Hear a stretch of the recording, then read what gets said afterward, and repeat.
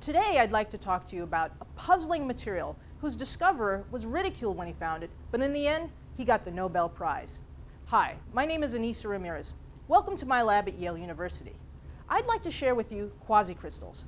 But in order to understand quasicrystals, we have to think about space and how patterns fill space. When you go into a bathroom, you'll find tiles on the wall in a repeating pattern. It's their shapes that allow them to cover all the space. Some of the tiles may be square. Some of them may be rectangular. All of them cover all the space. Atoms, too, must arrange themselves in a repeating fashion, just like these tiles. But they have to do it in 3 directions. We call them crystals. These crystals also must cover all the space, and there mustn't be any gaps. Nature doesn't like gaps. The tiles in the bathrooms, not only do they have repeating patterns, but they also have to have symmetry, meaning that one side looks like the other side. This square tile has 4-fold symmetry. If I rotate it 90 degrees, it will look exactly the same. There are other shapes with other types of symmetries as well. A triangle has 3-fold symmetry, a rectangle has 2-fold symmetry, and a hexagon has 6-fold symmetry. Atoms have these symmetries as well.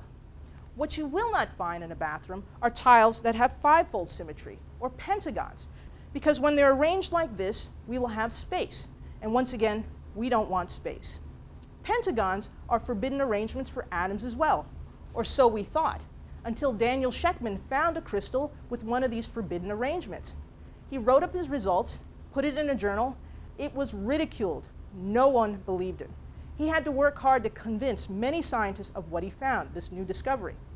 Eventually, with time, he got the reward of a Nobel Prize. So why are these materials so neat? Well, they change everything. You see, we use atomic arrangements to understand properties of materials, how strong a material will be, how well electricity passes through it. Metals are generally great conductors of electricity. However, a quasicrystal metal is not. It's an insulator. That's completely different. Also, steels are very strong materials. Quasicrystal steels are much, much stronger. And we don't know why. There's much still to learn about these materials. What we know for certain is that these quasicrystals break all the rules, and with them they usher in new materials with weird properties.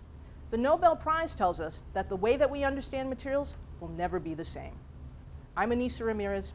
Thank you for joining me in my lab at Yale University, and I hope you'll join us for another material marvel.